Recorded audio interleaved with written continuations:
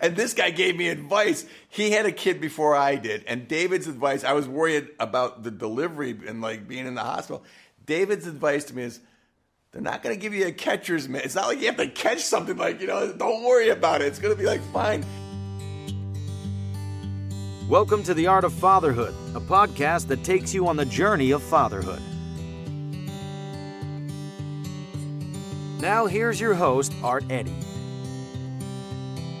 What's going on, everybody? Art Eddy here for another edition of the Art of Fatherhood podcast. I'm very happy to have Robert Marianetti and David Wachtenheim. Thanks for taking the time to chat with me, gentlemen. How you guys doing? Thank you, Art. Doing good, Art. Very excited to be able to talk to you. Love the title of the podcast. Yeah. Appreciate it. Thank you so much. I'm going to be talking about Leo, but first I want to talk about fatherhood, right? I know you guys are both dads. Robert can go with you, and then you can piggyback David. What popped into your mind when you found out you're going to be a dad?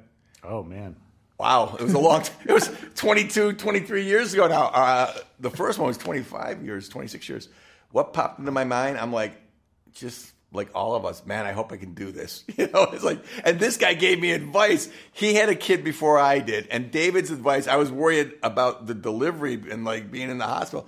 David's advice to me is, they're not going to give you a catcher's mitt. It's not like you have to catch something like, don't worry about it. It's going to be like fine. Remember, they're all professionals. And that was what he told me. But I don't remember finding out that I'm going to be a dad. We were trying to have kids, obviously. That was kind of exciting. But I do remember very distinctly when my oldest daughter was born, being like 2 a.m. in the morning, sitting on the couch, feeding her, looking at this person like, who are you? What is this thing now that I have to take care of for the next X amount of years? Like, where did you come from? And just not being able to relate immediately. But then when that clicked and suddenly it's like, oh my God, this is my child. Yeah, that's just an amazing experience. I just want to add one thing.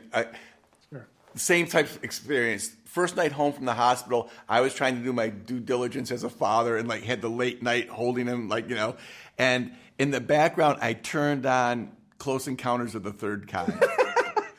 And I don't know, he was only a couple days old, but to this day, my son Zach just loves science fiction. And I'm like, did that get ingrained from that first night home?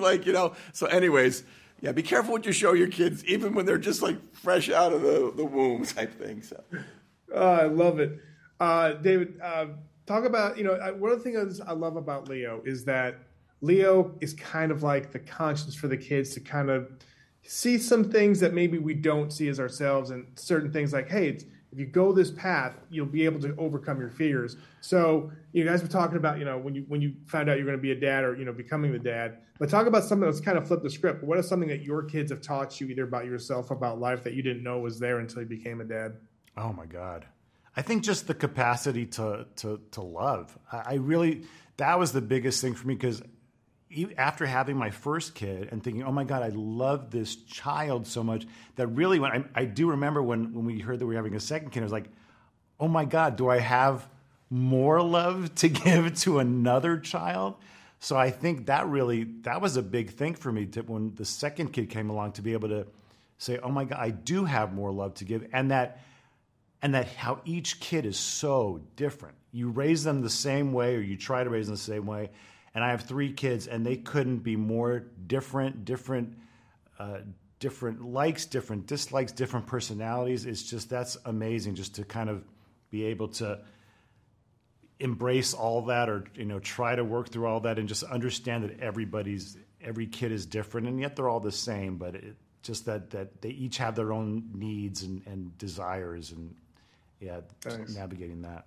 Oh, it's funny. David encapsulated exactly how I was feeling. It's like the idea that you have so much love for the first one. It's like, am I going to be capable again? And like, you do. And it's like, sometimes it's even greater, and the challenge of trying not to mess it up.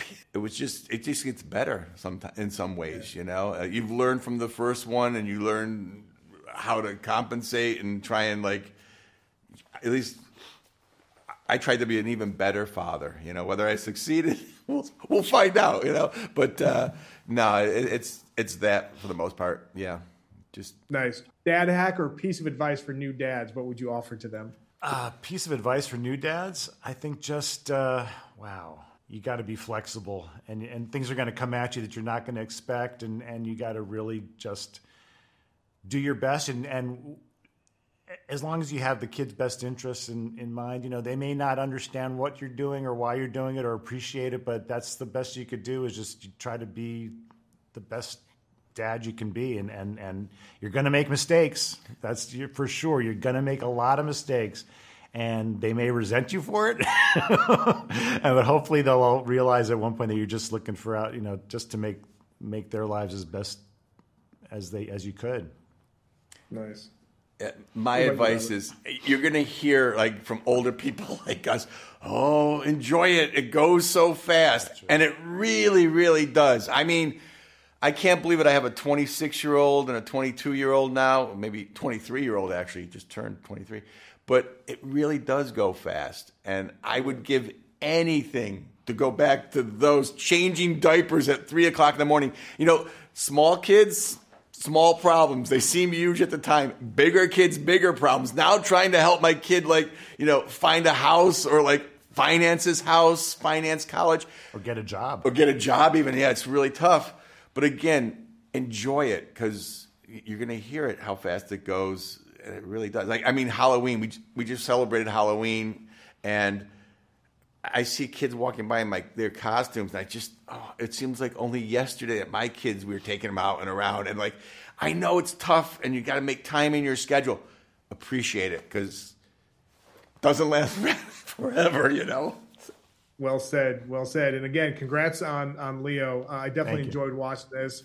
One of the things too, I feel like my daughters one is in 8th grade and one is a sophomore in high school. Wow, not college yet, high school. But I feel like when I was in high school, that was the tough times and that was the coming up of age. Now I feel middle school is. And so you guys this movie takes place with kids in the 5th grade getting ready to go on to middle school. And I almost felt like, I don't know if you guys did this intentionally or you and your team did this intentionally, but I feel like middle school now in our kids' generation is a tough one to go, maybe as it was for me in high school. And they're just kind of trying to find themselves before they go to the biggest challenge of middle school. Why'd you go with 5th grade? Talk a little bit about why you did that, because that really intrigued me during this movie. I really think initially it had to do with the fact that Adam's kids were around that age when the idea kind of percolated. He had wanted to watch Grease with his daughters, and then he realized that Grease maybe was a little bit too old for them, a little too risque. So I think it was more about doing something for them at that age, which was around 5th grade. I think that was the initial thing. But yeah, I agree with you because I went to a elementary school that went through 8th grade. So going to high school was the big scary thing. But I guess here, nowadays or other situations where kids go from 5th grade to middle school, that when you're at the top of the heap in 5th grade and suddenly in the next year you're at the bottom again, that's a big transition. And so I think it was just the time was right to do it for 5th graders going into middle school. Robert Smigel, who wrote the script, who had the idea of adding the lizard element to it, his kids also were maybe a little bit younger, but it was in that age range of kind of heading towards 5th grade and that anxiety about going to middle school.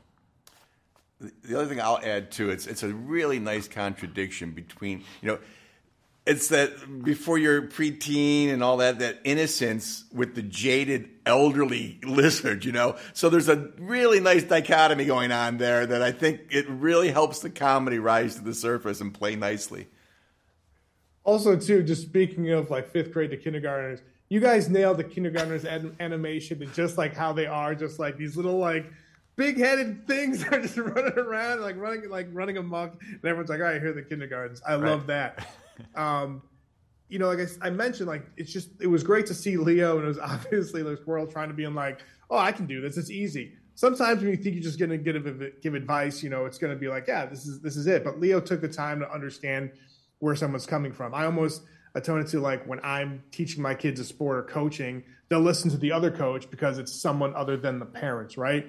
So sometimes, like I said, it was great for these kids to kind of see how to get through that tough time or something that they were, having a hiccup on. What do you hope audiences will take away from this movie? Because for me, my wife and I would like, when my kids were a little bit younger, we were like, oh, what was your favorite part? What was your takeaway? As you guys, the directors and all that, what do you hope the audience will take away for it? Robbie, you can go first, and Dave, you can piggyback. Great. I feel that it's really important. Leo says it towards the end, being able to communicate, talk to somebody, an elder figure, a parent, a teacher, even your friends. But being able to communicate is such an important thing. Talk your problems out, get them out. Like, don't keep them inside. And the fact that Leo represents Adam's sensibility, like, giving advice. It's not as like straightforward or as easy, and like he gets it wrong sometimes as Leo. As parents, we get it wrong sometimes, And I think the ability to communicate and to try and help others with their problems, the respect for elderly people too, it's like it's all there. It's all part of the DNA of the storytelling we wanted to do, and hopefully we were successful. And it comes across without hitting you over the head and being too in your face, like this is what we're preaching today, So yeah, that was the important thing for me. Like, nice.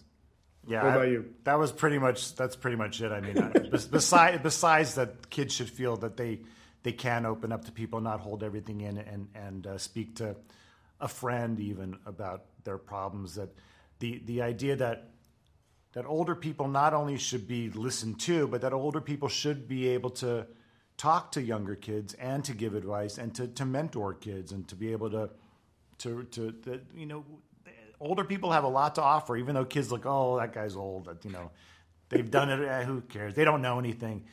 Kids think they know everything these days, but everybody has something to offer. Everybody has something to add to the conversation. Except maybe turtles. My favorite scene in the movie really is where Squirtle's trying to give advice to the kid about where babies are coming, and he just messes it all up. That was great. I love it. One of the other things I just want to mention really quick is the music too, like the songs. And when I mentioned not getting it right all the time, there's that song "Don't Cry," and it's done as a sweet lullaby to a young, one of the kids who's like, doesn't feel as accepted and all that. We heard it from everyone at the very beginning. Adam and Robert Smigel wrote the music too. They really wanted that song in there. And every child psychiatrist and other people, it's good to cry. Don't tell kids not to cry.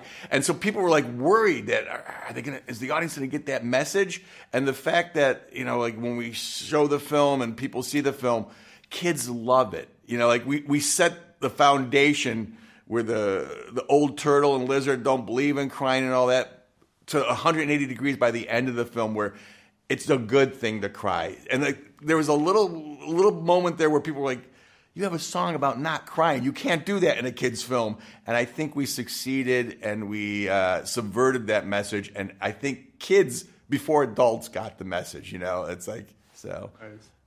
And the child shall lead them, right? Right. Thank you, gentlemen, again for this. The cast is amazing. It's really cool that, this, again, it's a fun movie. We're going to finish off with the Father Quick Five. David, you can go first, and Robbie can, piggyback the answers. Just 5 quick questions. Favorite family movie other than Leo is? Favorite family movie? Oh, my God. Yeah. The Incredibles. Yeah. Nice. Dang you. I was going to say something very similar. Darn it. You're not going to believe this. My kids, when we were small, they loved Mars Attacks. It was just such a strange, bizarre film. Favorite family song or genre of music you look to introduce your kids to is? I'm going to have to say the Beatles, because that's the only one that I can agree on with my kids, even though everything that's older than 6 months they hate. But I'd say probably the Beatles. Darn it. Okay. Same. I'm going to go first next time. Yes. We all bond with the Beatles. Yeah. Yeah. I'm gonna take away the third one because we're running close on time. But character you can relate to in Leo the most is? I guess at this point, Leo. Sadly. Same. Yeah. Again, I'm older than David, and mortality is in the back of your mind once you reach a certain stage. So, anyways, same. Leo. Nice. And lastly, top 3 words you hope your kids would use to describe you as a dad. What would you want them to be? Loving, funny, and supportive. Right. Okay.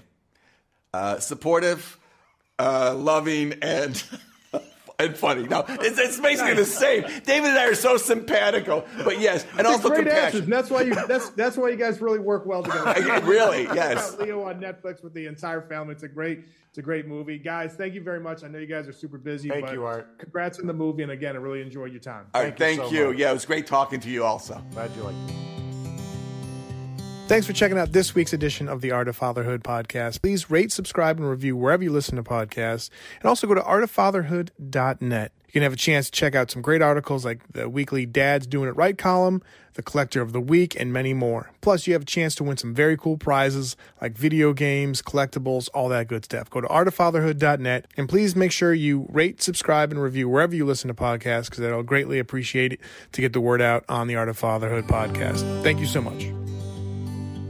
Thanks for listening to the Art of Fatherhood podcast. Leave a review wherever you listen to podcasts and go to artoffatherhood.net.